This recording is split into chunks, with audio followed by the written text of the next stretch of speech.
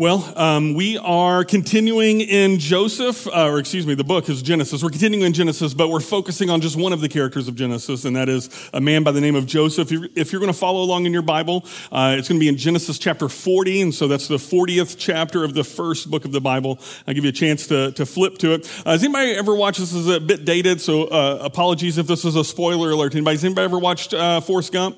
You ever seen that? Yeah? Okay, yeah. Some of you are like, well, Forrest what? Forrest Gump is... It's a classic Tom Hanks movie, of course, where he plays a man that has the most amazing life ever, and yet he is just completely unaware, just not impressed with all of the amazing peaks that he goes through. I mean, he's the star football player. He's a military veteran who saves Lieutenant Dan. He saves Lieutenant Dan.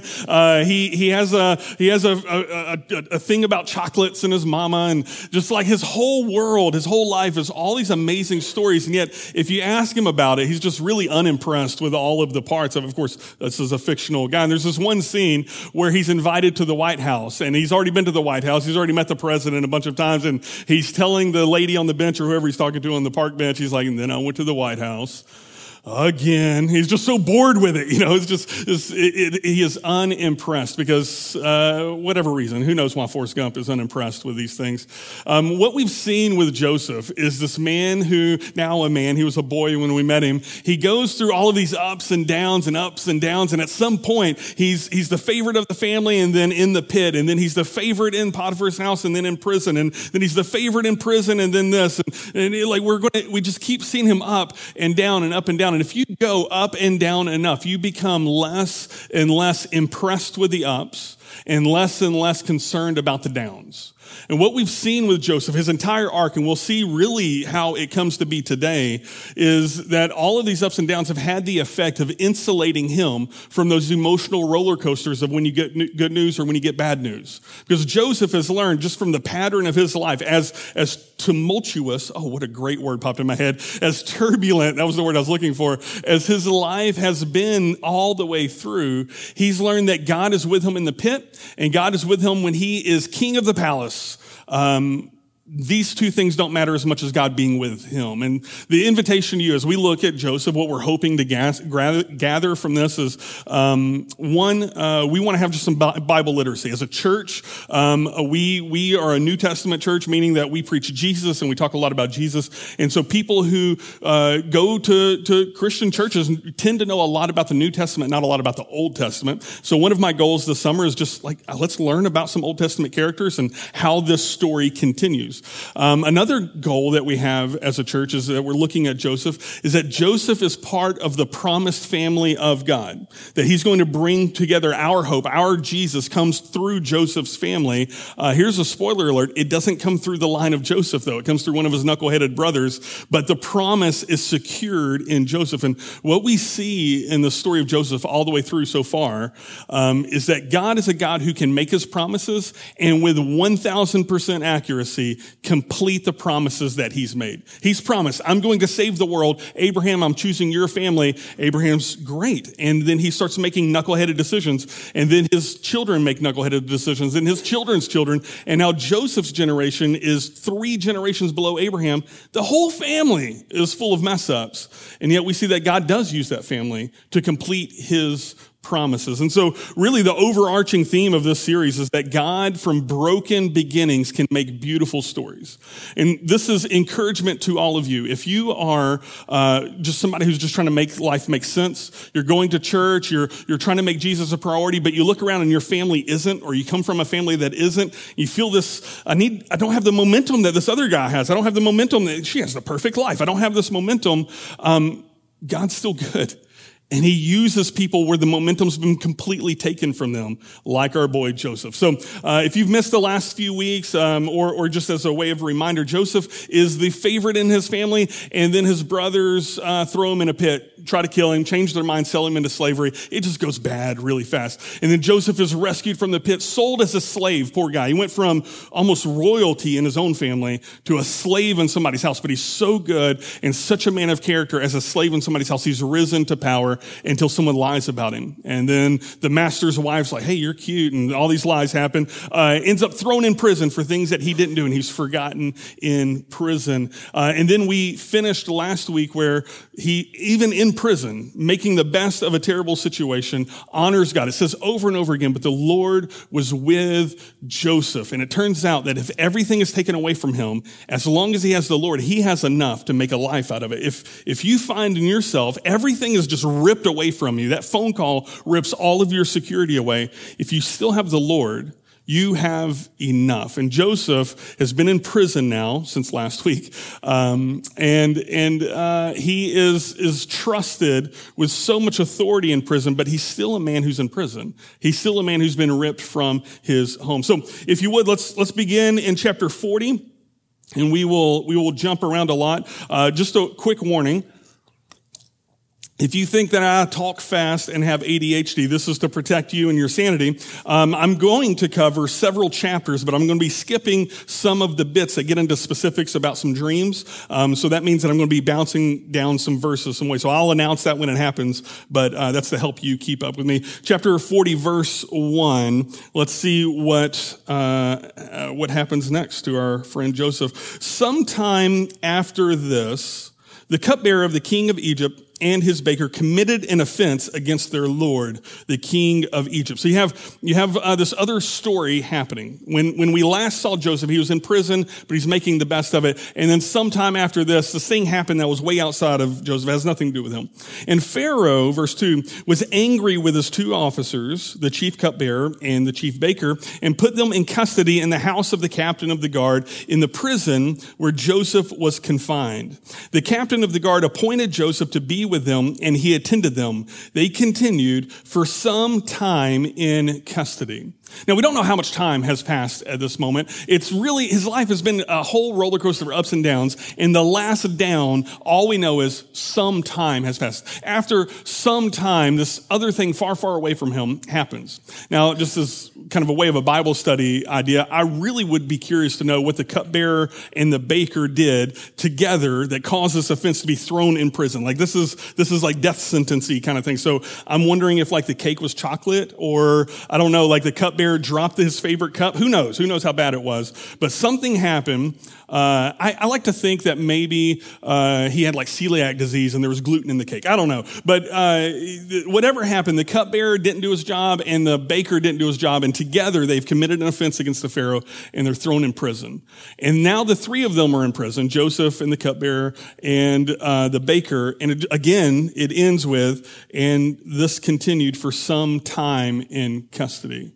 I'm emphasizing this word time because time is a word that we don't really like unless we're having a really great day. Time flies when you're having fun, right? But it grinds to a halt when you're sitting in the hospital room waiting for the next chapter.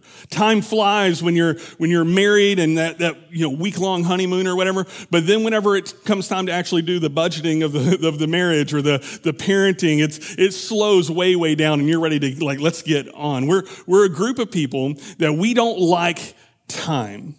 We don't like how long time takes. We don't like things that take a lot of time. We want good right now. But time is how the Lord moves. I heard a quote from Bob Goff that he says very often that the Lord's pace is a walk.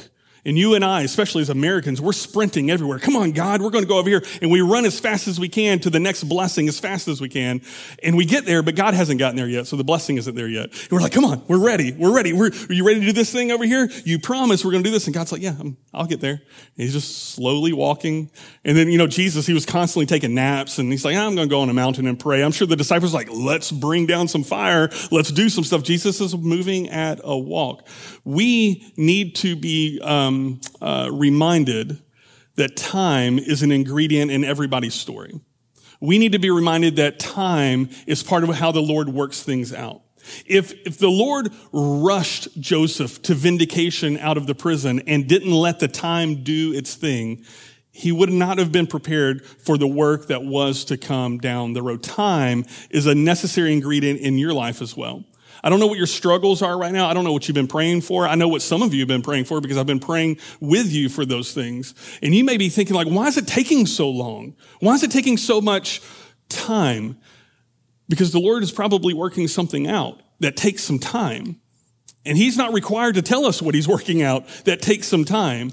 He is wise and he is good. Ecclesiastes, the author of Ecclesiastes, is trying to drop wisdom bombs all over. If you haven't read Ecclesiastes, first, it's a little depressing until you get to the end. But second, it is so, so wise. Ecclesiastes 3:11 says this, if I can turn to it quickly. It says, he, that is God, he has made everything beautiful in its time. Also, he has put eternity into man's heart, yet so that he cannot find out what God has done from the beginning to the end.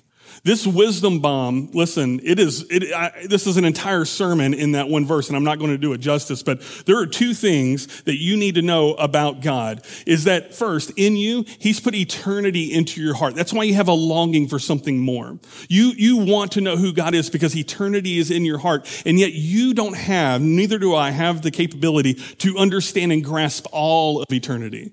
And so that longing in our heart to know how everything is going to work out and to see God fulfill his promises is a God-given gift meant to cause reliance on him, to trust that he is going to see his story with all of its broken pieces to its beautiful conclusion.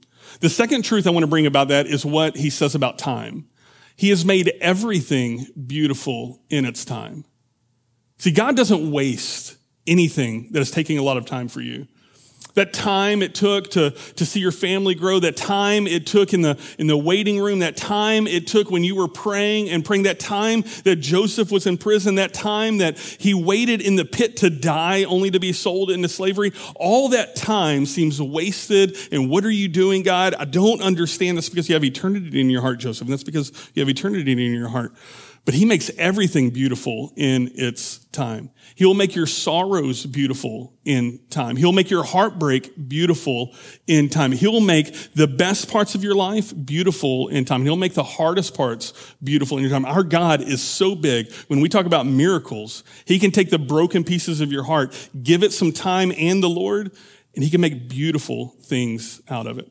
Just to borrow from my brother Spikes, he was sharing his testimony on Testimony Tuesday, and his testimony involves a battle with cancer. And he said to a group of men, I wouldn't change it because time has made this hard story, a broken story, beautiful in its time. The Lord knows what he's doing. And Joseph, our boy Joseph, good night. He's in prison, and now these two knuckleheads come here, and they did do something wrong. Joseph is innocent, but they did do something wrong. And Joseph is appointed to them. He's so good at what he's doing. He's like, you just take care of them. He's like, okay, I got to take care of these guys. I'm going to skip to verse 12, Genesis 40, verse 12.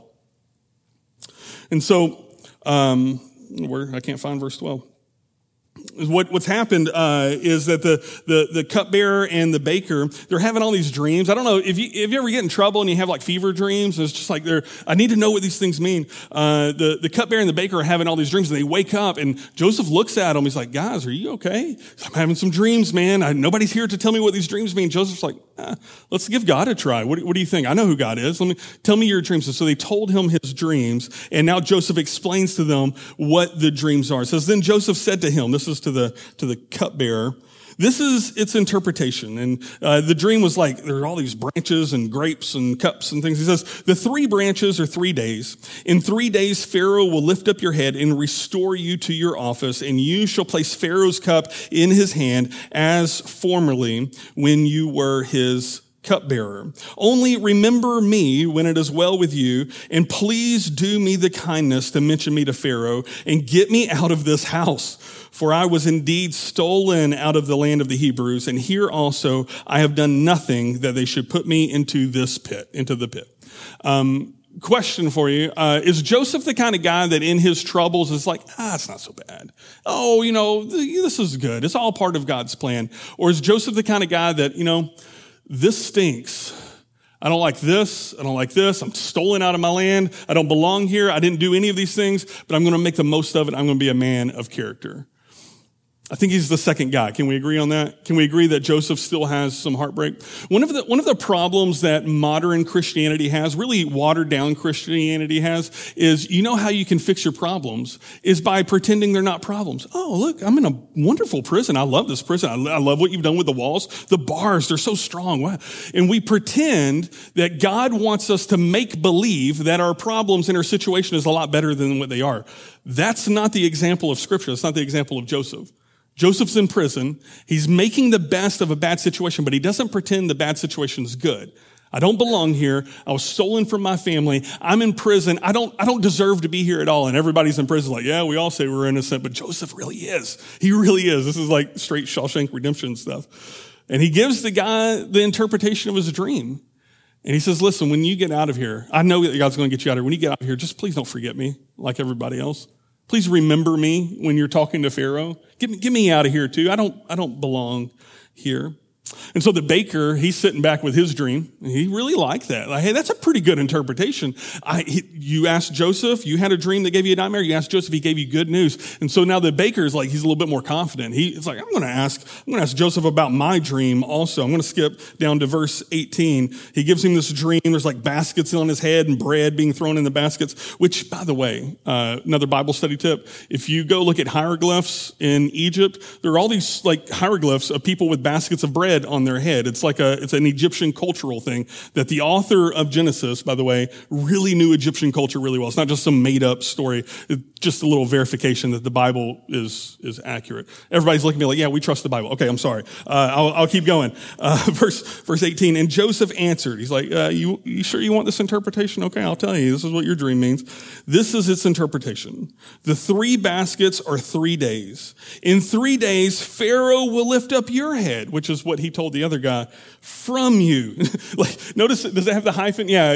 It has the hyphen in my Bible too. He'll lift up your head off of your body. Like it's not as good of a news. He uses the same words to the guy because he tells the guy, like, you're gonna die, and he's gonna lift your head from your body. He's gonna hang you on a tree, and the birds will eat the flesh from you. Oh, Joseph is just a bucket of joy, isn't he? Golly. You know, sometimes another thing that we do in watered down Christianity is that we think that we're only supposed to tell blessings to people. Joseph tends to think that it's more about telling the truth to people. And he told the truth to the first man, and it turns out the truth was a blessing. And he told the truth to the second man, and it turns out the truth was a curse. He's just letting them know this is what God's going to do. This is how your story is going to end. You know, some of us, I'm thinking of parents with older children, maybe wayward children. I'm thinking of coworkers. I'm thinking if you're a supervisor in here and you have people that report to you. A lot of us think that we're honoring Jesus by pulling some punches, pulling back the truth when it's uncomfortable or it's true, but it's not. It doesn't feel nice. They're not going to like it. Godly people tell the truth even when they don't like it because the truth is where the power is, not in saying nice things. It's not in spiritual platitudes. This is why I won't say at funerals just really nice things like, well, you know, God got another angel. That's not how angels work. They were never humans, by the way. It's just, this may be a bomb for everybody, but humans and angels were 2 different created beings. We're not transferring from one to another. That's not, it makes people feel good at funerals, but it's not the truth of Scripture. The truth of Scripture is that those whom are in God's hands are protected into eternity. From whoever is in the grip of the Lord is never going to be taken away. We are secure in that, not in nice platitudes. So Joseph, he tells the truth. He tells the truth to the one guy, and it's a blessing. He tells the truth to the second guy. Like, they can't sleep for a while. I wonder how they slept for the next few days. It's like, I really don't want to have another one of those dreams. That stunk. Here's where it goes next. Verse 20. On the 3rd day, so it took 3 days. That's time again. On the 3rd day, which was Pharaoh's birthday, so that's good. I'm sure he had a piñata with like a camel on it or something. He made a feast for all of his servants. And he lifted up the head of his chief cupbearer and the head of his chief baker among his servants. He restored the chief cupbearer to his position, just like Joseph said, and he placed the cup in Pharaoh's hand. But he hanged the chief baker as Joseph had interpreted to them, exactly as Joseph had interpreted them. Yet, verse 23, yet the chief cupbearer did not remember Joseph, but forgot him. Hey, I'm going to interpret your dream. Here's what it's going to mean. I don't know how long it's going to take, but one day Pharaoh's going to lift you up and you're just going to be restored. And when that happens, please remember me. 3 days later, I can see like the SpongeBob clip, 3 days later.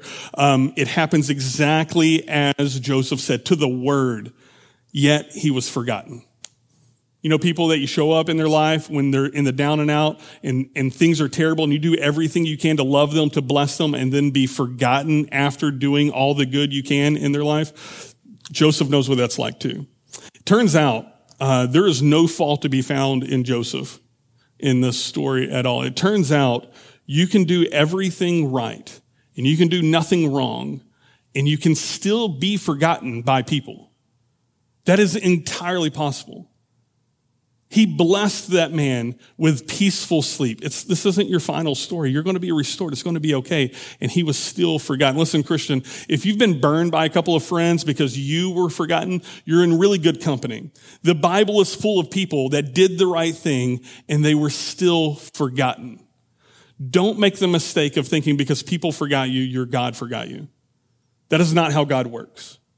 See, God is the God who he is still fulfilling promises he's made thousands of years ago to the letter, flawlessly. He has not forgotten you in your troubles. He hasn't forgotten you in your struggles. He hasn't forgotten you in your joys when you forgot him. You know, sometimes we're praying to God real big when we're in the pit, and then when we're in the palace, we're like, yay me, I'm doing awesome. Look how great my life is. And we forget him. He hasn't forgot you then either. Joseph has to wait, and more time goes by. And he believes that everybody has forgotten him. I believe that Joseph knows that his God has not forgotten him. I will explain why I believe that in a moment. Let's go to the next passage. Where was I? I've lost my spot. What was my last verse? 23. Thank you so much. We have people paying attention. Chapter 41, verse 1. My ADHD lost track of where I was. After how many years? After 2 whole years, oh man, Pharaoh dreamed that he was standing by the Nile, and behold, I won't continue his dream. He had one of those fever dreams too. It was crazy. There's like cows eating each other, and then like he wakes up. You ever wake up in the middle of the night, and then you go back to sleep, and you have another crazy dream? That's what happens to him. He has another dream, and then like wheat is eating wheat. After 2 whole years, this story happens. Joseph had to wait 2 whole years. This is just one verse away from what I just finished reading. He was forgotten at the end of chapter 40. And after 2 whole, it's like a child trying to explain to you how long, and it's not after 2 years. That's what a normal person would say. It literally says in the Hebrew, 2 whole years. It is an emphasis that is a long, long time to be forgotten. To be sitting in the prison, twiddling your thumbs, doing the best you can to make good of a bad situation. And yet Joseph waited the 2 years. Why did he have to wait 2 more years? He doesn't know this, by the way. In his world, why should I have to wait? In your world, why should you have to wait? You've been praying for this victory for a while. Why should you have to wait? You don't know what's coming next. Joseph doesn't know what's coming next. But if you were to turn a few chapters, few pages forward, there's a famine coming. And Joseph is the one uniquely placed to protect all of Egypt and his family from the coming trouble. It takes time for all of the things to come together and the plan to come together. In this case, it took another 2 whole years of just waiting. Genesis 41, skip down to verse 9. After we read about the dream of Pharaoh and he calls everybody he can, he gets all the wizards of the land, like, hey guys, tell me about this dream. Like, I don't know, you're crazy, man. I don't know that dream. Okay, and then he gets all the scribes, all the people who know how to write, the most educated professors of the land. I've had this dream, tell me about it. They're like, could be anything, Pharaoh. I don't know. So he's looking around. He asks everybody, tell me somebody. Does anybody know anybody who can tell something about dreams? Then, verse 9, the chief cupbearer said to Pharaoh, boss, I remember, he's forgotten a bunch of things for the last 2 whole years, but now, I remember my offenses today. When Pharaoh was angry with his servants and put me and the chief baker in custody in the house of the captain of the guard, we dreamed on the same night, he and I, each having a dream with its own interpretation. A young Hebrew was there with us, a servant of the captain of the guard. When we told him, he interpreted our dreams to us, giving us an interpretation to each man according to his dreams. Like, he didn't just tell us the same thing. It wasn't made up. He said 2 specific things, and as he interpreted to us, so it came about out. I was restored to my office and the baker was hanged. Hey, Pharaoh, I've been in your shoes. I know a guy. He has a reputation. 2 whole years of waiting before his reputation comes to pass. You know, Joseph, one of the fascinating things about Joseph, he does the right thing. He's a man of character, regardless of being remembered or forgotten. He does the right thing, regardless of the circumstances or the consequences of doing the right thing. It took 2 whole years for the action that he did with interpreting this dream, for the reputation of that action to be remembered. He has waited a long time. For you, there are seasons in your life where it's just hard to do the right thing. You're like, what's the point? Like, who's even going to remember this? It might take 2 whole years before someone's like, I know a godly person who was in an exact situation just like that, and maybe I can go get him or her to help you with this. And then your reputation speaks for itself. Not just like, hey, I know who Jesus is. No, the way you acted 2 whole years ago speaks about what you know about Jesus. What did Joseph learn while he was waiting all that time? We're about to see how he's vindicated. We need to be careful not to hurry up and sprint to that. Like 2 whole years is maybe where some of you are right now. Some of you are right now on 1 whole year and you didn't know there was going to be another whole year. And you're like, oh, what am I supposed to do? Joseph learned a lot in his life up to this point. Here's some things I think that Joseph learned. Joseph learned that failure isn't final. I go in a pit, come out of a pit. God's with me on both sides. Okay. He's learning that failure isn't final. Sometimes you put yourself out there and things just go wrong. It's not final. Don't give up. Don't stop. Failure isn't final. He's also learning that pain isn't permanent. My brothers broke my heart. Now I'm king of Potiphar's house. Oh, the wife lied on me. Now I'm king of the prison. Like Joseph has learned that these pains, these heartaches, they're real. He doesn't make believe. He doesn't pretend that the prison isn't there, but they're also not permanent. Saying they're real doesn't make them permanent. Pain isn't permanent. Power doesn't last. I think that Joseph learned that, yeah, sometimes I'm successful and I have all this influence and authority, and sometimes it's gone. I'm going to honor God the same, no matter what. Sometimes you find that you have amazing influence over the people that you trust in your family, and other times it's just like, I just don't think people trust me. It's okay. Power doesn't last. Being hated is expected. You're not going to make it through this world from one end to another and everybody just like, you're the best person I've ever met in my life. Oh my gosh. You're going to have a bad day. And some people are going to be unforgiving. And then they're just knuckleheads to you. It's okay. Being hated is to be expected. Jesus, the most perfect man who ever lived, was hated and reviled. And he says, blessed are those who are hated and reviled for my name's sake, for they will be blessed. It's okay. And it is not a sign that things are going wrong when people don't like you so much. If it's true of Jesus, it's not a sign that he was doing something wrong. Then it's not necessarily a sign that you're doing something wrong. Being celebrated, Joseph probably learned that being celebrated is temporary. You have moments where you're lifted high. You have moments where you're like David and you're in the front of the parade, and then like a few weeks later, you're hiding in a cave, right? Being celebrated is great. They're beautiful moments. Be blessed by them. Love them. Don't pretend your life is going to be that for the rest of your life. They're temporary. They don't last. Joseph learned a lot in his waiting. Chapter 41, verse 14 says this. After Pharaoh hears about all this, it says, then Pharaoh sent and called Joseph. He's like, I got to get this guy. And they quickly brought him out of the pit. I put a box around that phrase, quickly. Brought him out of the pit. All this time, Joseph is being brought to places against his will, and it takes so much time. And now, all of a sudden, it's a day like any other as far as Joseph is concerned, and then they quickly bring him out of the pit. The things that he was praying for took forever to get started, but once God started acting, it happened quickly. Okay, and I think most of us, many of us, I don't know if most is the fairest word, but many of us can attest to these moments in life that you're praying for a thing, you're praying so hard, and it's like, will this ever happen? Then all of a sudden it's like, you can't keep up with it. It's like we should have been training for the sprint. Joseph is quickly brought out of the pit. And when he had shaved himself, poor guy was looking homeless and indigent. Actually, he was just looking Jewish, and pharaohs are very against facial hair and body hair. And so if you're going to meet Pharaoh, just a little tip, if you ever go meet Pharaoh, just shave everything, your head, everything. You had to shave everything. And when he had shaved himself and changed his clothes, he came in before Pharaoh, and Pharaoh said to Joseph, hey, I've had a dream, and there is no one who can interpret it. I've heard it said, there's that reputation again. See, that reputation lingers. I've heard it said of you that when you hear a dream, you can interpret it. I've heard good things about you, Joseph. Now do your thing. Joseph answered Pharaoh, it's not actually in me, but God will give Pharaoh a favorable answer. He's like, I don't know what you want me to tell you, and it's not in me. You see, Joseph gives God credit for what God has done. You understand?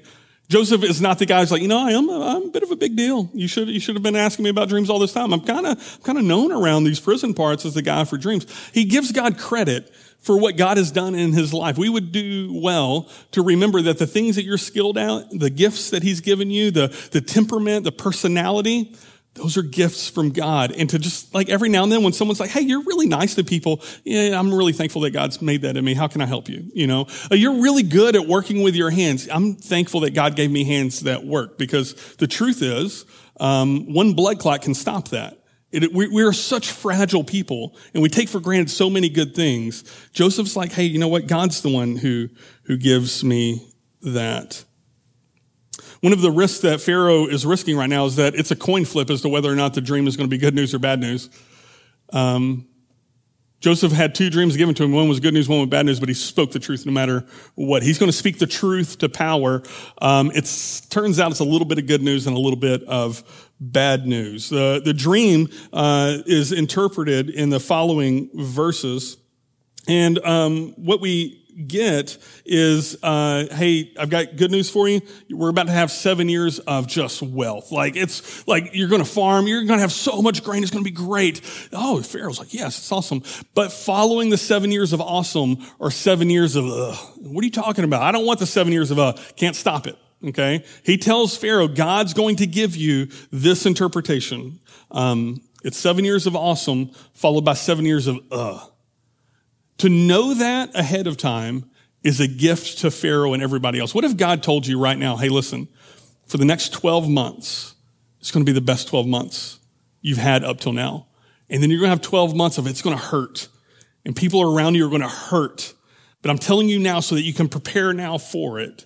And then at the end of that next 12 months, then we're going to come out of it together. Everybody's going to come out of it because I'm telling you right now. To know that is a gift. To be American is to try to avoid the next 12 years. We want the good stuff.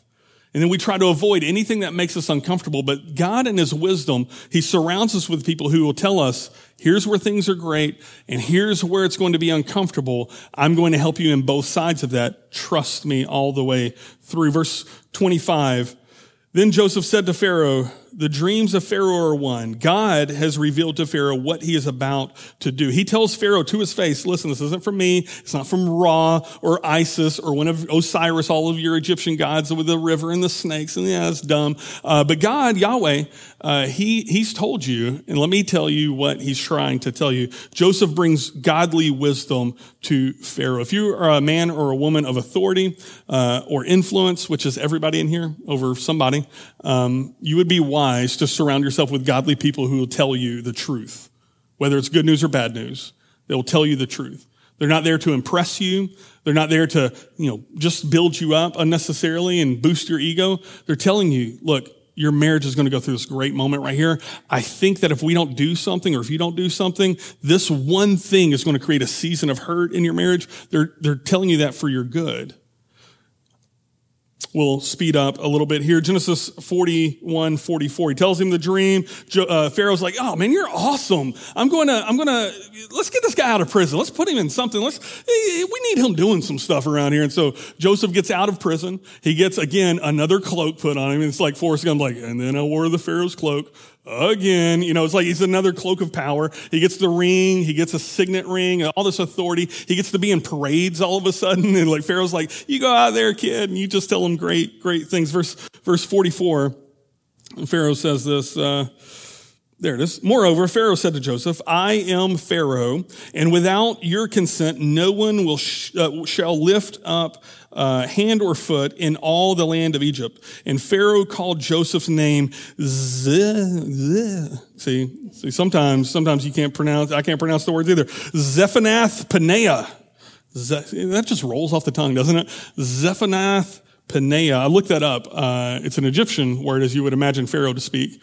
And it means this. I wrote it down in my Bible. God has spoken and he shall live. Pharaoh looks at Joseph like, I don't know what Joseph means. I don't understand your language, but I know my language. I'm going to name you something. I don't like that name. Joseph, we're doing away with that. Your name is now God has spoken, and he shall live. You see, the thing about being a godly person in unwelcome circumstances is that the people who live in unwelcome circumstances are blessed by how you act and your character in those moments, and when you speak truth to them. Pharaoh, far from God, maybe never even heard the name Yahweh, gets this Hebrew boy Joseph in one of his prisons, and he's like, your God's alive. We're all going to live. That's great. I'm changing your name. And he gave him in marriage this woman named Asenath, the daughter of Potiphera, priest of On. Like he's getting all like the priestly people, all the religious people. So Joseph went out over all the land of Egypt. He is now in the parades. He has this power. He has a cutie by his arm. He's doing good. You know what I mean? He's dressed nice. He looks good. How long did it take him? Verse 46, Joseph was 30 years old when he entered the service of Pharaoh, king of Egypt. It took time for him to get to this point. How much time did it take?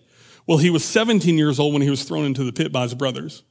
He was 17 years old when he saw his dad for the last time. It was a day like any other day. And when he walked away, he didn't know this is the last time I'm going to see my dad. And it was all ripped away from him at 17 years old.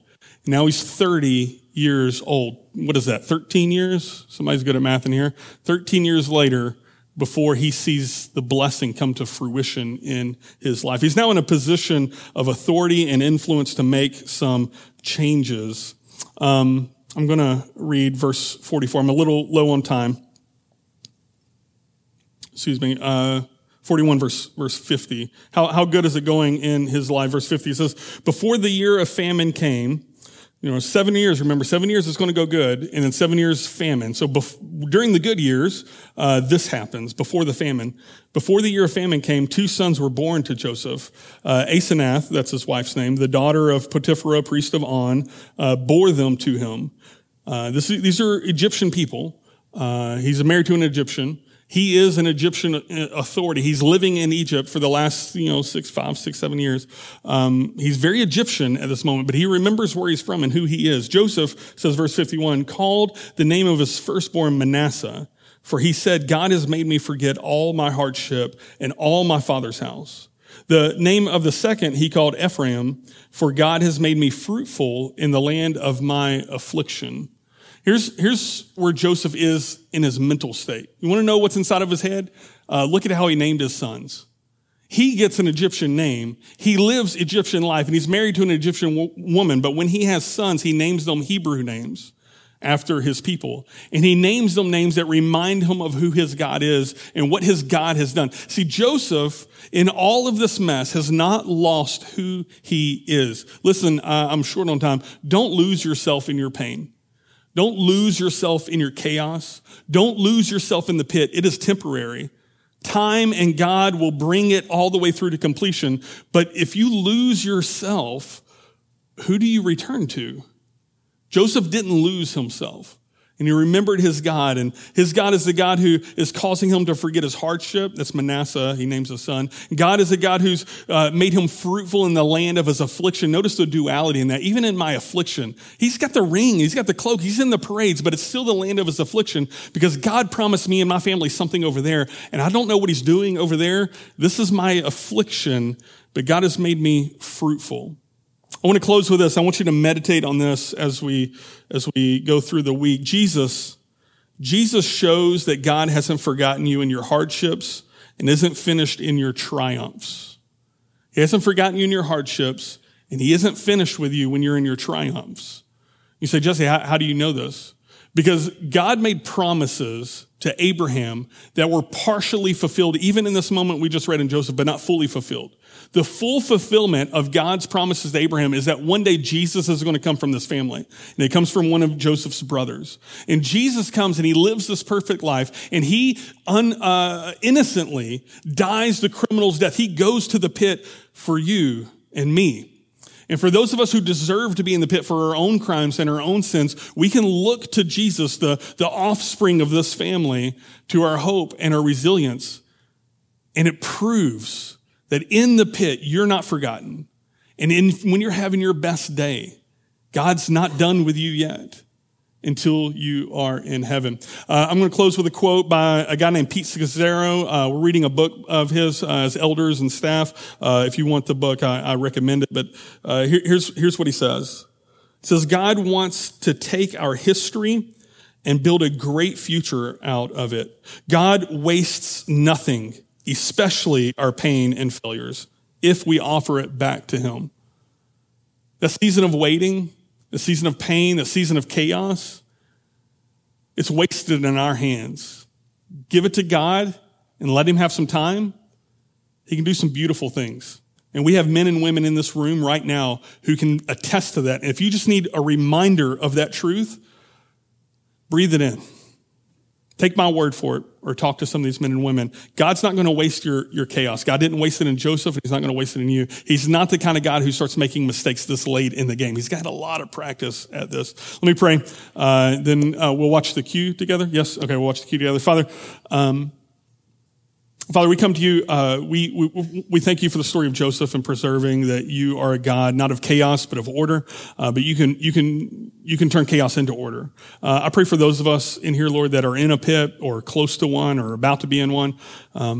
Lord, that you remind us that in your hands you make all things beautiful in its time.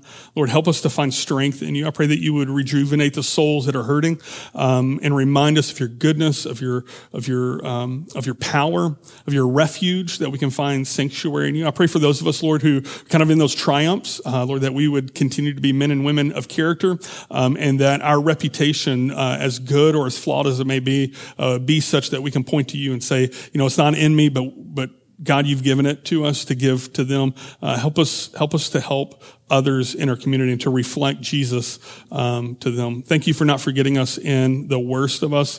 Help us to remember you in the best of us. We love you in Jesus' name. Amen.